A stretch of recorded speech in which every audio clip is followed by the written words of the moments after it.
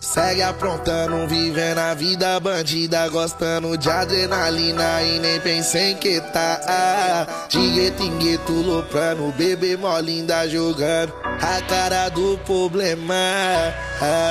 Linda, bem plena, rebola na raba, na vibe da faia, olhando enquanto jogava, muito safada, louca querendo me intimidar. Essa menina é problemática, mesmo surtando, sentada forte igual dela não há. Me arrepia, lembra da brava, pedindo tapa. O probleminha que eu vou adotar.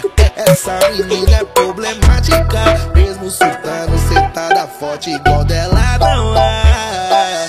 Me arrepia, lembra da brava, pedindo tapa. O probleminha que eu vou adotar. Cheia de maldade, mal criada e mora na favela. Percebi que meus planos com ela eram ilusão. Achei que era minha cara metade, só que isso não era verdade. E vivendo de baile em baile foi na contramão. É porque ela é mó problema, mas é meu esquema. Se ela em um mar de erro eu vou me jogar.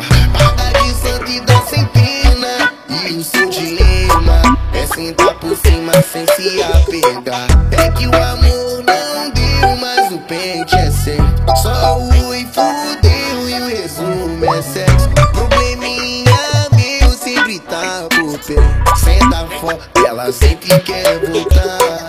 Senta foda, vai, senta foda, senta foda, vai, senta foda.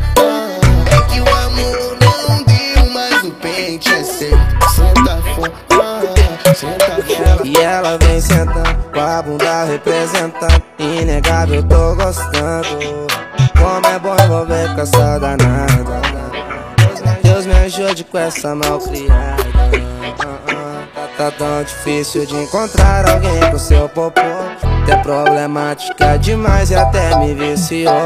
O nosso lance é tão gostoso assim, ter você perto de mim. É só me chamar que eu vou.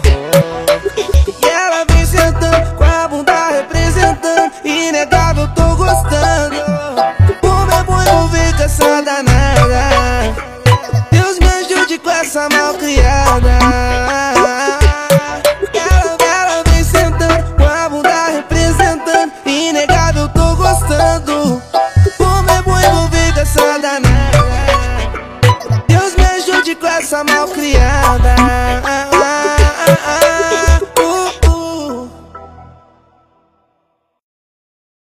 Apertando devagarinho, no sigilo gostosinho, Olivier bolando, mostrando compaixão. Com ela sem sentimento, é pedra no coração. Apertando devagarinho,